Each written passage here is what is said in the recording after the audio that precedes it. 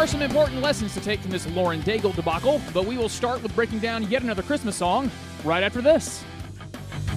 Angels we have heard on high, sweetly singing o'er the plains, and the mountains in reply, echoing their joyous strains. Gloria in excelsis Deo. Gloria in excelsis Deo. Welcome into this edition of the Corey Truax Show, and Merry Christmas to you. Happy Advent season. We will begin with a Christmas song in just a moment, but quickly to preview the show, if you have not heard, Lauren Daigle, the Christian artist, got herself into a little bit of hot water, primarily out of cowardice over an issue. I have some audio from Joel Osteen that will make you go, what? There is a story from a teacher who was fired for not using a transgender student's preferred name and pronoun, and there's a little crack up in the intersectionality coalition. We might get into what's going on with the president and some thoughts on the potential legal trouble there. I will try to avoid that topic, but we might get there. So all of that to come. But first, my name is Corey Truax. We are dedicated to smarter, deeper, better talk about everything here on the Corey Truax Show. Glad to have you with us on Christian Talk 660 or over on Anchor, where you can support the show, by the way. You can support the show. It would be very generous of you this Christmas season to do so. Anchor.fm, and you can just look for me, Anchor.fm. We're also on iTunes, Apple Podcasts, Stitcher, SoundCloud, Spotify. We're everywhere, and glad that you listen. Let's start here. We get 5 Saturdays in the month of December. It's a rarity, and I have been in the Christmas spirit. And so we're starting the show with a new Christmas song every week. And I saw on my favorite comedy site, Babylon Bee, their satire site, it was a joke, something like, congregation readies itself for singing joy to the world all 4 weeks of December, or all 4 Sundays of December. And that's funny, because it's true. It's the joy to the world tends to be the first Christmas song that comes out of the book when you're going to the church setting. And so while it is a trope, it becomes its own motif because it's kind of simple. Because, by the way, Christmas songs, they're hard. They're super hard to play for musicians. Christmas songs are intricate in their design. Joy to the World is one of the more simple, and it's also just like a Christmas carol. It's super fun. You can open a service with it. It's a joyful sound, I understand, gets maybe overused, but there is some good theology there. And so as you sing it with your congregation, be thinking about what I'm about to tell you on the words. By the way, if you're not singing with a congregation, what are you doing? If you're a person who says you're a believer, you're following Jesus, there is no such thing as the Christian life lived outside of a local church. And so go find one wherever you are. I know you got plenty of excuses and had plenty of bad church experiences, and there's lots of hypocritical, terrible people in churches, just like at your job and everywhere else on the planet. Nevertheless, find a local congregation. You are invited to Beechwood Church, where I, by the way, serve as the pastor for teaching. We meet at Greenville High School in downtown Greenville. That's 10:30 Sunday mornings for Greenville High School. We meet there. It's Beechwood Church. All right, here we go. As you sing Joy to the World, I do want to highlight a couple different phrases. So in verse 3, I hope your church sings verse 3. In the old Baptist world, you always sing stanzas 1, 2, and 4, and stanza 3 gets left out. There's no reason. Stanza 3 is a really good one. By the way, I'm the third of 4 kids. Why are you skipping my stanza? Okay, here you go, number 3. No more let sins and sorrows grow. And so no more meaning stop it, right? We're not going to have these things anymore. No more what? No more will we let sins and sorrow grow, nor thorns infest the ground. Well, that is good news. Talk about the gospel, good news. No more let sins grow. Folks, think through the saddest, hardest parts of your life. Your 20 years, your 30 years, your 60 years. Whoever you are listening. I know for me, I can track my hardest times to either my sin or to someone else's. And to imagine a world where sin stops growing, no more sin, it doesn't have dominion here. where our own dark hearts don't cause us and others trouble, and where other people's dark hearts don't cause us trouble. Oh, what a world. So joy to the world, when this Lord has come, he comes this first time as a baby, coming again later to make all things right. Could even be today, that's what we believe in the theology of his return, to have sin no longer growing. No more let sin and sorrow grow is the first line of that stanza. That's one of the consequences of sin, a whole bunch. There is pleasure in it for a season, and then you know what comes? A whole bunch of sorrow. That's the consequence of sin. And sometimes sorrow doesn't necessarily come directly from sin. It's just the sorrows of tragedy. And to think of a world that we believe is coming. Jesus came as a baby to start his kingdom.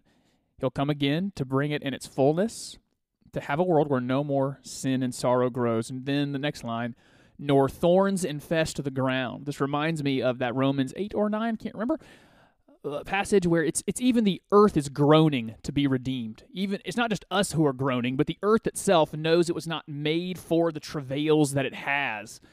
The earth is groaning for its king to come again and be made right. So don't let sin and sorrow grow anymore, but no more thorns infesting the ground. This thing that sin caused back in Genesis, that going away. Oh, that's an incredible truth. So no more let sins and sorrows grow, nor thorns infest the ground. He, Jesus, comes to make his blessings flow. That's good news.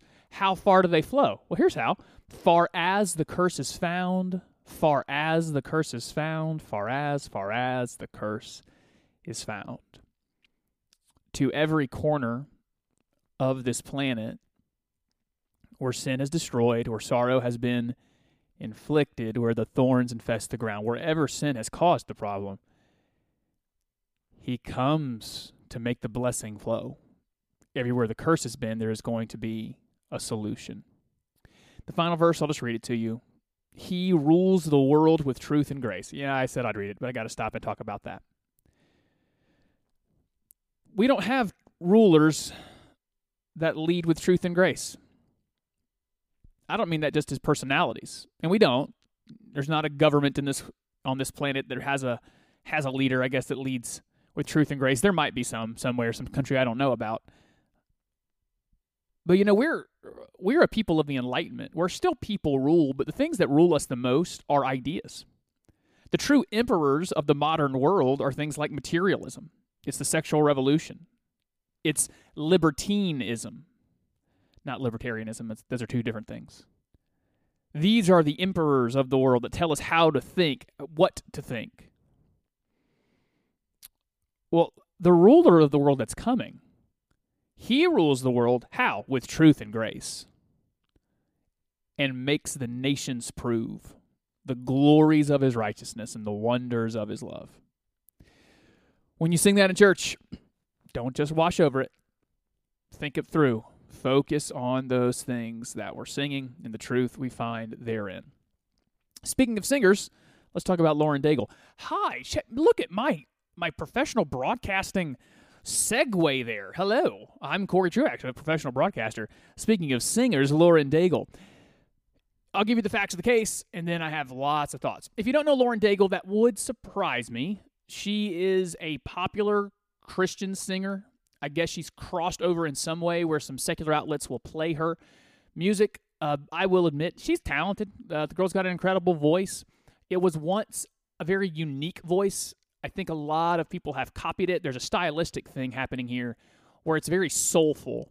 It's a very unique voice, but a lot of women are doing that now. I think it's an affectation. It's not the actual singing voice. It's when they make up. And you can tell typically because Lauren Daigle, when she talks, sounds nothing like when she sings. Like she doesn't even pronounce vowels the same way. And there's a lot of women doing that now, but I think Adele sort of started that. Daigle kind of copies it, made it her own. That's a whole genre of female singing now. But Daigle's had a bunch of number one hits. I'm sure you've heard her music. If you're listening right now on Christian Talk 660, just over on WLFJ 89.3, that is where they play a lot of the contemporary Christian music. I'm sure you've heard her music there. So here are the facts of the story. So first, she went on Ellen DeGeneres' show. And there was some controversy there because Ellen DeGeneres is a lesbian, and so there was the question of should this Christian singer go on the show. I will give you my unpopular opinion. Sure, why not? The idea that, let me say it this way. If she would have gone on Jimmy Fallon and sang the same song, no one would have cared. If she would have gone on any other late-night talk show, no one cares. It's just that Ellen DeGeneres happens to be openly gay, and therefore there shouldn't be an association, apparently. Jimmy Fallon's openly pagan. I mean, if she would have gone on Conan O'Brien, I mean, this is an openly kind of anti-Christian guy. I mean, he's made some jokes in that direction. We're either going to interact with the pagan world or we're not. So I would have said to Lauren Daigle or any Christian artist, if you're actually going to go sing a Christian song, if you're actually going to say Christian things, go to the pagans. Go do that. Yeah, including Ellen DeGeneres. Go to that pagan. Go on the show. Sing your Christian song with your very clear theological message. So I actually had no problem with her going on Ellen. I wish more Christians had, and the right ones, the ones with good theology, had access to those kind of megaphones. It is often the case that the Christians we see in that part of the public sphere, a very secular public sphere, are the ones not prepared for hard questions, the ones that aren't bold. And so Lauren Daigle goes on Ellen, and it starts to give her some controversy. I was okay with her going on Ellen with the assumption you're going to go on and say Christian things and sing a Christian song that has a clear theological message. The song was okay. Certainly could have had more clarity on the Christian part, but it was fine. Then because of the controversy, she ends up being interviewed, and she gets asked, Do you hold, the questioner didn't ask it this way, but it's just how it should have been said. Do you hold to the biblical view that homosexual activity is sin? And Daigle's response was utterly terrible, just horrendous.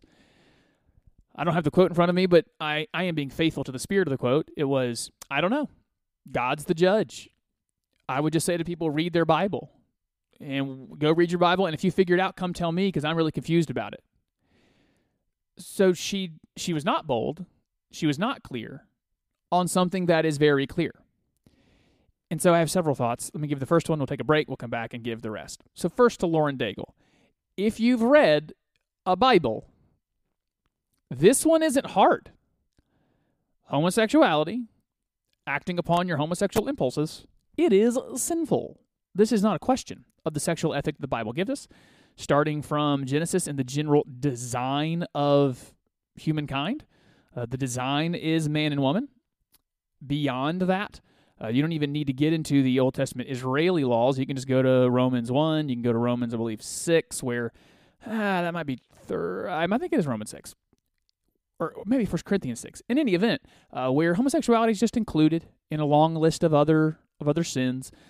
And you can even get to Jesus here, where he talks about marriage. He's going to refer back to Adam and Eve as the model that sexuality is to be practiced exclusively between a man and a woman, and also exclusively inside marriage. This is true. This is clear. This is not even a hard interpretation of the Bible. We're not getting into like what you think about end times. We're just talking about clear sexual ethic, about how God designed the planet. So she failed miserably on that. The Bible's actually very clear, and I wish Lauren Daigle would have been a little bit more bold. There's a couple other thoughts we can draw from that, a good ethic of how to interact with a pagan world, so we'll get to that and a whole lot more when we return on the Corey Truax Show.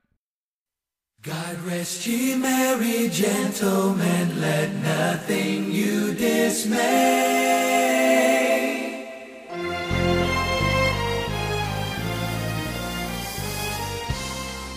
Welcome back into the Corey Truax Show. Connect to the show whenever you please at Facebook, Twitter, Instagram, or Snapchat. Look for me, Corey Truax. You will find me there. And if you would be so kind, share the show with others on your own social media feeds. Coming up here soon, when it is posted, I will let you know I was a guest on another podcast called Unframe of Mind. I had an interesting discussion with someone who wasn't quite like-minded, and so keep your eye out for that over on my social media as well. When it's available, I'll make sure you all know. So talking about Lauren Daigle here, that first, as she was asked a question about homosexuality, she definitely got it wrong. The Bible is really clear about the sexual ethic, that sex is to be enjoyed only amongst men and women inside of marriage. Now, beyond that, a couple of other items that we can learn from her. We are by design, being a Christian in any earthly environment, any earthly culture, we are not home. So the Chinese Christian probably has a better view of this. They understand that their government, their culture, it's not the kingdom of God. That the Congolese Christian probably does get it. That, man, I'm a follower of Jesus now. I'm in the kingdom of God. This culture around me, the things that we think, our values, well, they're not the biblical values. There's a problem for the American Christian that they don't understand that often. We tend to think about America and Christianity as the same thing. One other person I listen to calls it Americanity. And so we struggle with the fact that the American ethic is not the Christian ethic a whole bunch. It's actually quite rare that the two intersect with one another. And so what we have to figure out is, so if we're not from here, if we're exiles here, that's the language of Scripture, that we are exiles in these cultures. And so you're Lauren Daigle, you're an exile here, you've been given some kind of platform.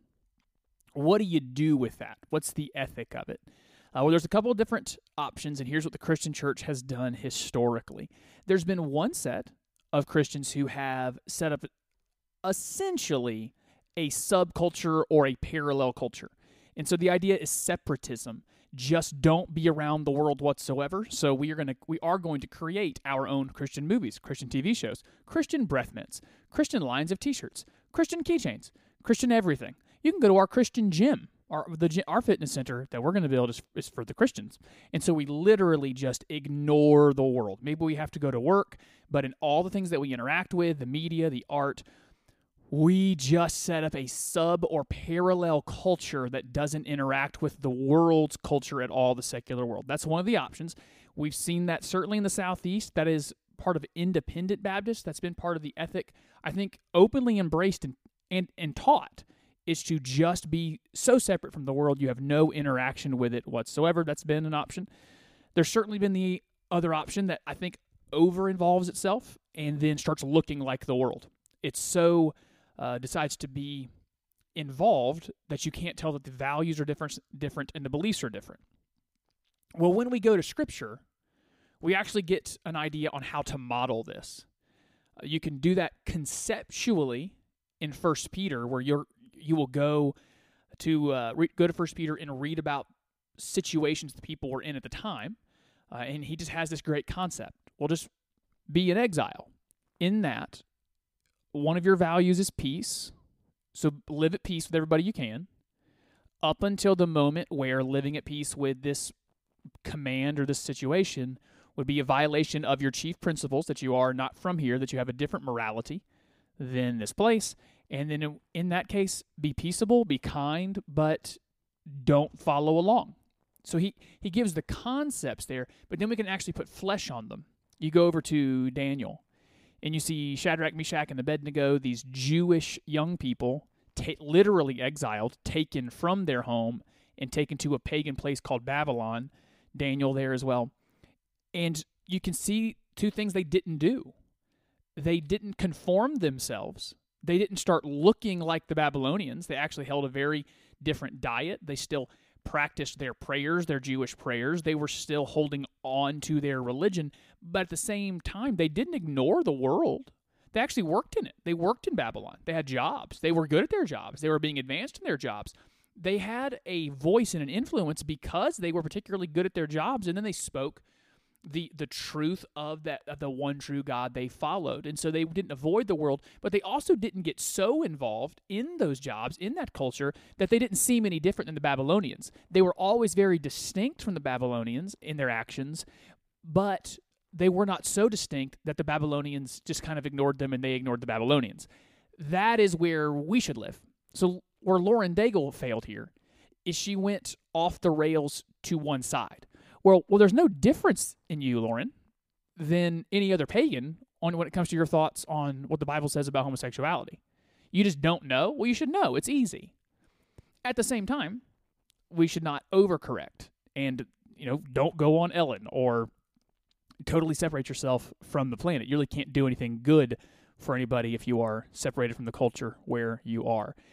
So that's what she should have done, and that's something we can learn as exiles. That's the balance we're striking. We are going to engage the world. We're going to engage in the jobs that we have, in their families and cultural structures and community events, and we're going to be updated on what kind of art they're consuming and what the songs are and all that, and then speak Christianly, think biblically into that culture in a way that doesn't separate ourselves from them, where we're trying to put up a wall between us and the non-believer, but then also not that we're so involved that we just look like the non-believer, we think like they do, and we behave like they do. One more thought from the Lauren Daigle situation, and that is, I think this is a good example of a reason why I've been saying for a while, we should have never done Christian contemporary music. Like, if someone was super talented, and they were coming to me for advice, which is a terrible idea. You should never ask me for advice. And they're creative, great songwriter. Like, I want to get into music, and I'm a Christian, so I'm going to do Christian music. I would wonder what's that mean, and also why? Why don't you just do good music? Write songs about anything that inspires you. Some of those will be spiritual, I'm sure. Some won't, maybe. Or maybe you're finding the spirituality in the things that people find mundane and secular. When we set up this structure of we're going to do Christian music, we did kind of separate ourselves off. And so then what we have is folks like Lauren Daigle who found their way into Christian music. And so because she's not just a singer, because she's not just an artist, because we've dubbed her a Christian artist, we then find people who need to get their theology from her, and that's not healthy, it's not good. And so that substructure we put up of Christian music was probably not helpful. Consider what it would be. It'd be a little different if Lauren Daigle was just a singer. And some of her songs were vaguely Christian. I mean, a lot of those songs in the Christian world, all they sound like are overcome songs. Like, they might as well be Katy Perry's Firework. Like, they might have some Jesus-y language, but not actually ever say the word Jesus. Like, you're overcoming your hard times because of something spiritual. But a lot of the songs that come out of that genre are just basically Katy Perry songs about being inspired and overcoming your problems. Well, if Lauren Daigle just succeeds in the music world and she happens to say that she's a Christian, then she gets this theology wrong, there's a different reaction. One of the issues here is we've set up a subculture, and we probably shouldn't. And I'm about to be a real jerk, too, on this. I think one of the reasons we set up a subculture is because a lot of Christians weren't good enough. They weren't better than a lot of the pop stars and rock stars, and so we set them up a cute little world where they could be mediocre but still be very popular and make some money. That's one of the reasons we set it up. I would even give you as a model on this, and for all I know, 2 weeks from now, they'll say something embarrassing and I'll have to take this back. But the guys from Need to Breathe, South Carolina, I think they do this balance really well, where they just have some fun songs. They have really, no spiritual application whatsoever. And then they have some great praise and worship stuff they do. And they were able to keep this balance so well that I've never heard them say anything outlandishly terribly bad in theology. But 2 tours ago, they were opening for Taylor Swift. I think on the Red tour or the 1989 tour. I can't remember which tour. But they were the opening act because they're good. They're just talented. And in this world now, where you don't need radio, like radio just does, they're not the gatekeepers anymore. Program directors at radio stations don't get to decide who's going to be successful and who doesn't. Kids on YouTube decide who's going to be successful and who isn't. So in that world, just go do art. If you're a Christian comedian, Christian artist, Christian something, just go do a good job. John Christ is finding this out. John Christ is having wild success in the comic world. And he is primarily popular amongst Christians because he parodies some things in the Christian world that deserve it. But he was just invited to one of the biggest secular comedy events in Nashville, Tennessee. It's one of the biggest in the country. When you look at the lineup, he is going to be on the same stage of some really nasty, filthy comedians. I mean, folks who I couldn't listen to 2 minutes of because of their filth. But Christ has good material that's relevant to everybody, Christians and non-Christians. It's just funny. It's just good. And what will happen with a Lauren Daigle and we're the John Christ, if they don't get labeled as Christian comedians because they're actually good, because they're actually talented, well, they'll draw some people. They'll draw some audience that is even outside the Christian world, and as they interact with Daigle and Chris and follow them, well, they can probably interact with some of the Christian material too. That's the better ethic here. So, to sum up, Lauren Daigle, this is not hard. The sexual ethic of the Bible is really clear, and you should be bold enough to say so. For all of us, let's learn not to be that way. Let's not be so much like the world that we're unclear, but let's also not be so unlike the world that we have shunned them and they shun us back. And finally, can we stop having a subculture of Christian things? Let's just do things well and interact with the culture around us. Okay, next up.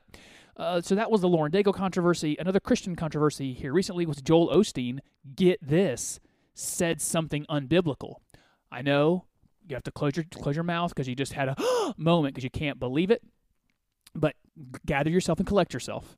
I just want to play something for you from Joel Osteen, and then we will comment on it. It's about 40 seconds long. To show God that you're really humble. No, when you're poor, broke, and defeated, all that proves is that you're poor, broke, and defeated. It doesn't bring any honor to God.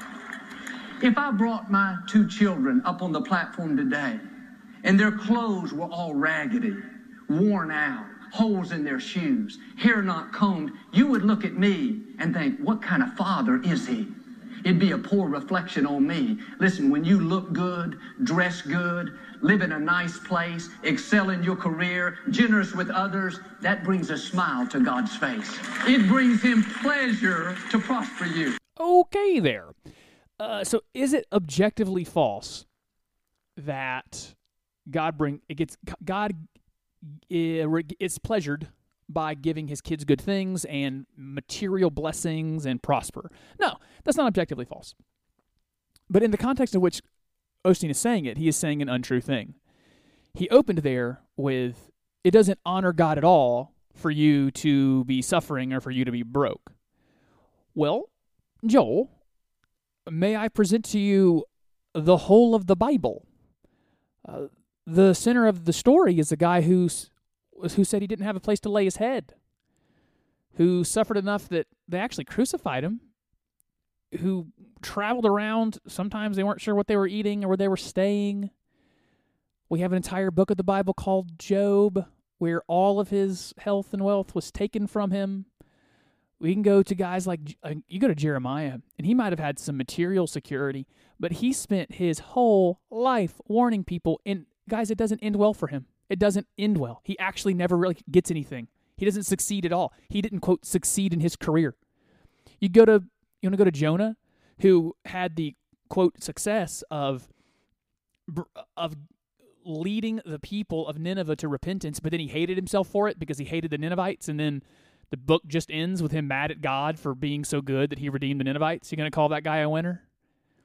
We have Paul in the Bible giving us the long list of stuff that happened to him: shipwrecked and bitten by snakes and beaten, stoned, whipped with he was punished with a whip. Yeah, Joel, sometimes God does get his own glory through suffering. Specifically, the watching world seeing a Christian suffer well, not wallowing in the pity of their suffering. One of the problems he has there, that Osteen has, is not understanding what the word prosper means. He says God gets glory by prospering you. Well, does that only mean material things? Because if I am prospering spiritually, becoming more aligned with the image of Christ, that might mean losing some material things. That might mean losing a relationship that feels like a failure or something. Like, to the watching world, it might look like, hey, that was an objective bad thing, but the consequence of it was that I became more in the image of Jesus. Well, that's prospering me. That's your problem there, Joel, is you just have the wrong definition of prosper. It's not just material things. And so because that clip went somewhat viral, I think it deserves a response. It's not true. It's utterly false. In the context in which he's saying it, he is saying, God gets no glory from your suffering. That's not true. the entire story of the Bible is littered with characters whose suffering leads to God getting glory, and it's for our good. I think I said this last week on the show. I can't remember, so if I did say it, my apologies. But hey, repetition is sometimes good because you learn the concept. This is the problem a lot of folks have when they quote Romans 8. I think it's 8:28, that all things work together for good for those who love God and who are the called according to his purpose. What they misunderstand is what good is. Good is not you necessarily getting the thing you want, getting the person you want, getting the job you want, getting the raise you want, getting the car you want, the whatever. That's not good. That's your definition of good. It's not God's definition of good, because your definition of good terminates on this planet and turns into dust and meaninglessness. God's definition of good is, are you becoming more like my son? Well, all things, all inputs, all experiences, all of these things are working together for good. Well, what's good? Becoming more like Jesus. That doesn't necessarily mean it's going to be comfortable, guys and ladies. And so, just for Joel Osteen there, he's wrong. He's just totally wrong on that. All right, next up. This story is not one I wanted to cover, but I think two people sent it to me, so I had just a couple quick thoughts. The story actually came from West Point High School. I don't know what state that's in, but this is apparently also happening at another high school called Butler High School, which was in Indiana. The situations are similar, where a teacher was fired for refusing to call a student by their newly adopted name, their newly adopted transgender name. So this teacher and these teachers, both men, by the way, in the process of their job, being asked now, a female student, Jane, says she's now John. She wants to be called John, and he's, nah, I'm not calling you John. You're Jane. And he just calls her Jane and continues to use her and she type pronouns. Same situation at both high schools. Both guys were fired. Just a couple notes from the actual story. This is a quote: as detailed during the course of the public hearing, Mr. Vlaming, that is the teacher at West Point High School, was recommended for termination due to his insubordination and repeated refusal to comply with directives made to him by multiple school administrators. So the student says she felt ostracized and there was a hostile, let me find that, what'd she say? Ostracized and hostile learning environment. That's the other quote, that he was not using the pronoun. I have a couple general thoughts about the situation that we find ourselves in, this insanity we have found ourselves in, where we're just not even paying attention to biology. I think when talking about the concept in the abstract, or about people that public figures and things like that, let's go with Jenner. I got plenty of space for just calling Bruce Jenner Bruce and calling him a he and him, because he still has the male body parts. He didn't go through the surgery. He went through one surgery, but not the one that makes you a lady. In any event, that in the abstract, I'm going to just tell the truth and be accurate with my language. In the one-to-one scenario, I think this is a matter of conscience, and I wouldn't fault a Christian either direction, because there's an argument I think to be made here that while I firmly stand by the understanding we all had up until about 20 minutes ago, that people who are struggling with this are struggling with a emotional disorder, that they are disordered, that they should treat their mind, not treat their body, there is maybe a level of kindness to speaking to them how they want to be spoken to one-to-one, and maybe in that way creating an environment where you can speak into the situation. I can see that argument, and I actually don't know what I would do, because at some level I also see the argument, well, that's lying. Jane is not John. Jane is Jane. She is a girl. That by the definition of biology, she's a girl. By doing anything else, it's lying to her, and that lie is going to hurt her eventually. I can see both arguments there, and I think there's room inside the discussion for anyone's conscience either way. I'm not sure what I would do, but the one rule of thumb I have come to is, in the abstract, talk about it with a lot of clarity and what's true and false. In the one-to-one, when you're dealing with a human in front of you, leave some space for liberty for one another. I do want to talk about the situation with Kyler Murray and Kevin Hart from last week. A couple other items when we return, so stick with us for the remainder of the Corey Truax Show. Chestnuts roasting on an open fire, Jack Frost nipping at your nose. Welcome back to the Corey Truax Show. Merry Christmas to you and happy Advent season. Here is where we're probably going to finish up today.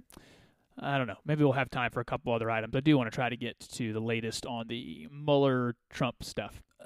Here is an interesting thing happening in the culture. Kevin Hart is a very funny, sometimes less than savory comedian. And, I mean, he's R-rated often. He was chosen to host the Oscars. I'm sure you've all heard this. And then some really just sad and miserable people went back to look at everything he's ever tweeted and decided that some of his tweets and a previous comedy bit that he did was so inappropriate and so terrible, so mean, that he should not be able to host. And I say that they're miserable people because you do have to be a miserable person. I mean, consider that. Consider being a human being that hears Kevin Hart has been given the greatest honor of his career, I would say, hosting the Oscars. And your immediate reaction is, oh, I got to find something to destroy this guy. I mean, what if he has said something I disagree with? If he said something I disagree with and he's about to be honored, I have to destroy him. Let's go find a way to destroy his life and his career. That's a miserable human being who doesn't just hear, hey, Kevin Hart got a cool job you wanted. Oh, cool. Well, I'm going to go on with my day now because my life doesn't exist to destroy the lives of others. But they did. And here is, the tweet was the same as a bit that he's done. I've heard the bit. If you don't know, I talk about it from time to time. I'm very much into stand-up comedy. I love stand-up comedy. I've heard a lot of Kevin Hart over the years. Very talented guy. He made the joke about how he doesn't want his son to be gay. It's not a thing that he wants to happen. And so whenever his son has done anything effeminate, he won't allow it. He'll stop it aggressively. Like the joke, I think the public joke, or maybe it was the tweet, was, if he was playing with a dollhouse, he'll break the dollhouse over his baby boy's head. Like, that's an obvious joke, because that's also about, that is called child abuse. So, and if you're going to be concerned with one or the other part of that joke, like, I'll break the toy over my son's head, and the part you're offended by is, well, he doesn't think his son should be gay. Be more offended by the hitting of your kid, okay? That's the thing to be more offended by for Kevin Hart. But you should be offended by neither. You know why? Because it's a joke. This is how much of a disingenuous, miserable person you have to be offended by Kevin Hart. You have to make up a untenable and illogical interpretation of what he said. Because what he said was, I would like to do even violent things to keep my kid from being gay. Okay, so you can either take it as a joke and you can all chill, or you can take it as a parent. A parent who says, I've already been told by all of you in the secular world that gay kids have it harder. I just, as a dad, I want to have grandkids. I want to have biological grandkids. That's what I want. So if you're taking it as a joke, well, then chill out. It was a joke. If you're refusing to take it as a joke, well, then he gets to feel that way as a parent. He's allowed. That's the emotion he's allowed to have regarding this topic. But you've made up a third new thing just because you need to find meaning in your life, and so you tried to go destroy him, and that's how you found the meaning in your life that day. So Kevin Hart would have been fired from doing the Oscars, released from it, so he just stepped down. He made the mistake of apologizing. He should not have apologized for that. Just, hey guys, that's a joke. If you are offended by comedy, don't listen to me. That's your role in this. Now this was also compiled on with something of the same weekend for Kyler Murray. Kyler Murray just won the Heisman Trophy. He was the incredible quarterback this year of the Oklahoma Sooners. And after he won the Heisman Trophy, it was just, I don't think it was an hour later, USA Today was publishing tweets from when Kyler Murray was 14. He is 19 or 20 now, but more important, he was 14. We're now that far. Like, we're going back to when people were 14 because we want to know what their thoughts were, because they have to be punished if they weren't the right thoughts. He tweeted some things that, I think I would call it homophobic. That's probably the right term for what he did. And so people wanted him punished. They want bad things to happen to him because he once said a thing they disagree with. So this is insane. It's an insane way to live. It's an insane way to go about your life, to try to find things people have said in the past that you disagree with and then try to get them destroyed. But I think here is the larger point that we should take from it as you are trying to decipher what might be to come culturally and politically. There is a movement called intersectionality. Let me quickly give you a definition. On the left side of the political spectrum, intersectionality is an academic term for a coalition of activists and voters. And it's all about the oppressor versus oppressed dynamic. So if you're an oppressed group, all the oppressed groups need to get together to fight the oppressors. So this is how Islam and feminism can coexist, because to that intersectional left, to intersectionality, well, Muslims have been discriminated against, and so have women. So despite the fact that Islam is terrible to women, it doesn't matter, because the real enemy is the power structure, and the power structure is white, male, and Christian. And so we just got to destroy the white, male, Christian, and so everything else is intersectional. Where we intersect all these other groups is that we are put upon, we are oppressed. And so in the intersectionality world, you get points for all of your all of the intersections that you cross. So if someone is a black lesbian woman, well, I guess if you're a lesbian, you are a woman. So the black lesbian they've got more points than the white gay male, because, well, she's black and she's a lesbian, so she gets more intersectional points. And you add those up, and that's the voices that matter the most. The voices that matter the most, the people we should listen to the most, are the people who have been the most oppressed. So that's their system of thought. You're about to see that, by the way, play out, I think, quite interestingly in the Democratic primary for president, because there are still just normal Democrats out there who just think the government should be bigger, there should be more social services. Like, there's the normal Democrat, like the Joe Biden Democrat out there. They're finding that rude awakening that there's two other coalitions in the Democratic Party right now, where there's the old school Democrat, and then there's the economic extremist, like the Bernie Sanders. Like, everything is oppressed, but it's rich versus poor, so we just have to find a way to destroy the rich and reward the poor. And then there's these insane intersectional people that are about all these different dynamics. Now, back to the main point. Part of the left coalition, the Democratic coalition, for a long time, has been African-American people. That's a 90% and above voting bloc. I think we are starting to see some fissuring of black men from that movement.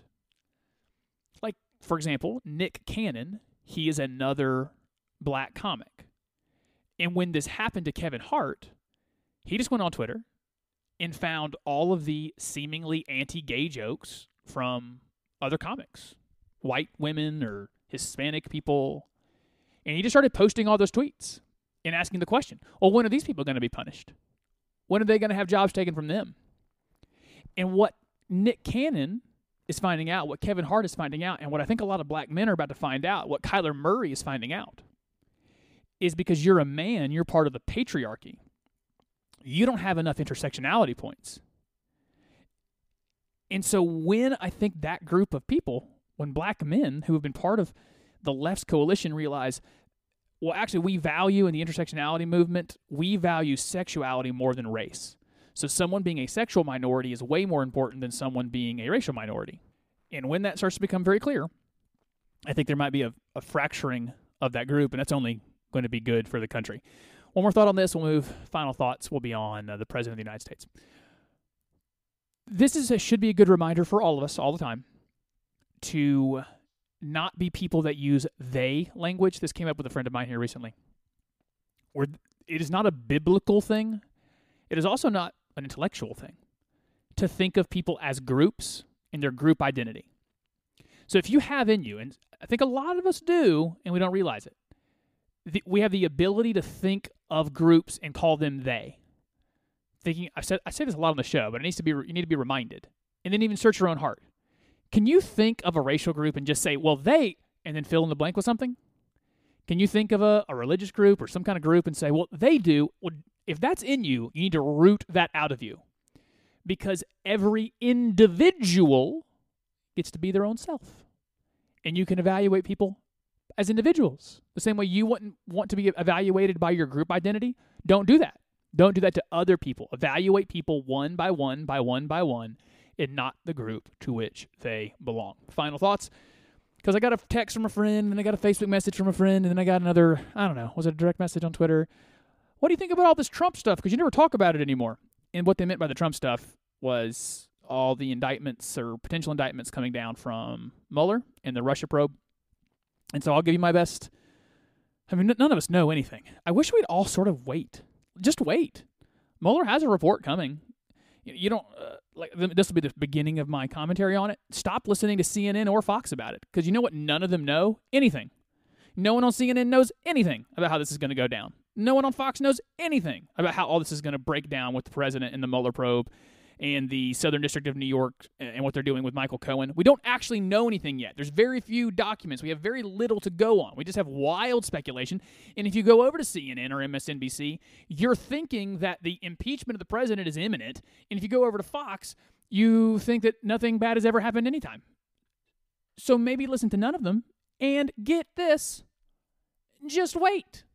Do something else with your life. Pay attention to something else. I don't know, your family, your job. Get a hobby instead of worrying about what's going on with all of this garbage. Here's where I think we're going to land. I don't think Mueller is going to find anything regarding an underlying crime of collusion. I don't think he's going to even have anything circumstantial that shows the President of the United States or even anyone around him colluded with Russians or the Russian government to win this election. I think the most damning thing we know has already happened. There was that meeting in Trump Tower with Vetselnitskayev, I think is how you say your name, a Russian attorney, where they say they were talking about adoption. I doubt it. That was they were definitely talking about trying to get information about Hillary Clinton. That's definitely true. That's not illegal. Technically, you can call it unethical, but I don't think it's technically illegal. So I don't think he's going to find anything there's not an underlying crime for collusion. Certainly there won't be enough to bring any kind of charges. What I do suspect is that Mueller will be able to indict a bunch of people, and more than he already has, for process-related things. So in the course of the investigation, he will have found a way that someone is obstructing justice and will deserve to be punished for it. Someone has committed perjury and will need to be punished for it. Or like what he did with Paul Manafort. Well, in the course of the investigation, he just found out there was some tax stuff he did he shouldn't have done back in the day. That's totally unrelated to what's going on with Russia. And so what I think will ultimately come out of this investigation is something we all already knew. This particular president does not surround himself with good people. He surrounds himself with a lot of garbage people that do garbage things. Because character traits tend to attract people with similar character traits. And so it's not surprising, it shouldn't be surprising that this president attracted really bad people to him because he's a bad person. I don't think the president himself, I don't think there's nothing close to an indictment here. And I would wonder, because there's two things going on at the same time. There's the Mueller probe, that's thinking about Russia. And then there's the Southern District of New York, which is more looking into Michael Cohen and whether or not campaign finance laws were violated with the paying off of Stormy Daniels. I don't think there's anything coming from Russia. I think there's way more likely to be a problem with campaign finance, that it's not the Mueller probe, it's the thing going on in the Southern District of New York that could be more damaging to the president. And even in that case, because that's a crime coming out of, I don't even think that's a federal crime, then you really have to talk about impeachment as your method of punishment, not an actual criminal investigation and going to trial and all that. So for all those asking, that's what I think, and that's what I think we're going to come to. And again, let's wait. But we don't have to jump on any kind of bandwagon and have a bunch of wild speculation. We can just wait for the information. Hey, I mean this. Thanks for listening to the show. Thanks for giving us time every week on the podcast or live on Christian Talk 660. It means a ton when you share the show with others. We'll be back with another new edition of the show next week. We'll actually have sports back next week as well. Start breaking down some of the upcoming bowl games. So a lot to do. Enjoy the rest of your week. Thanks for listening to the Corey Truax Show. We'll be back with another new edition next week. Until then, everybody, peace and love.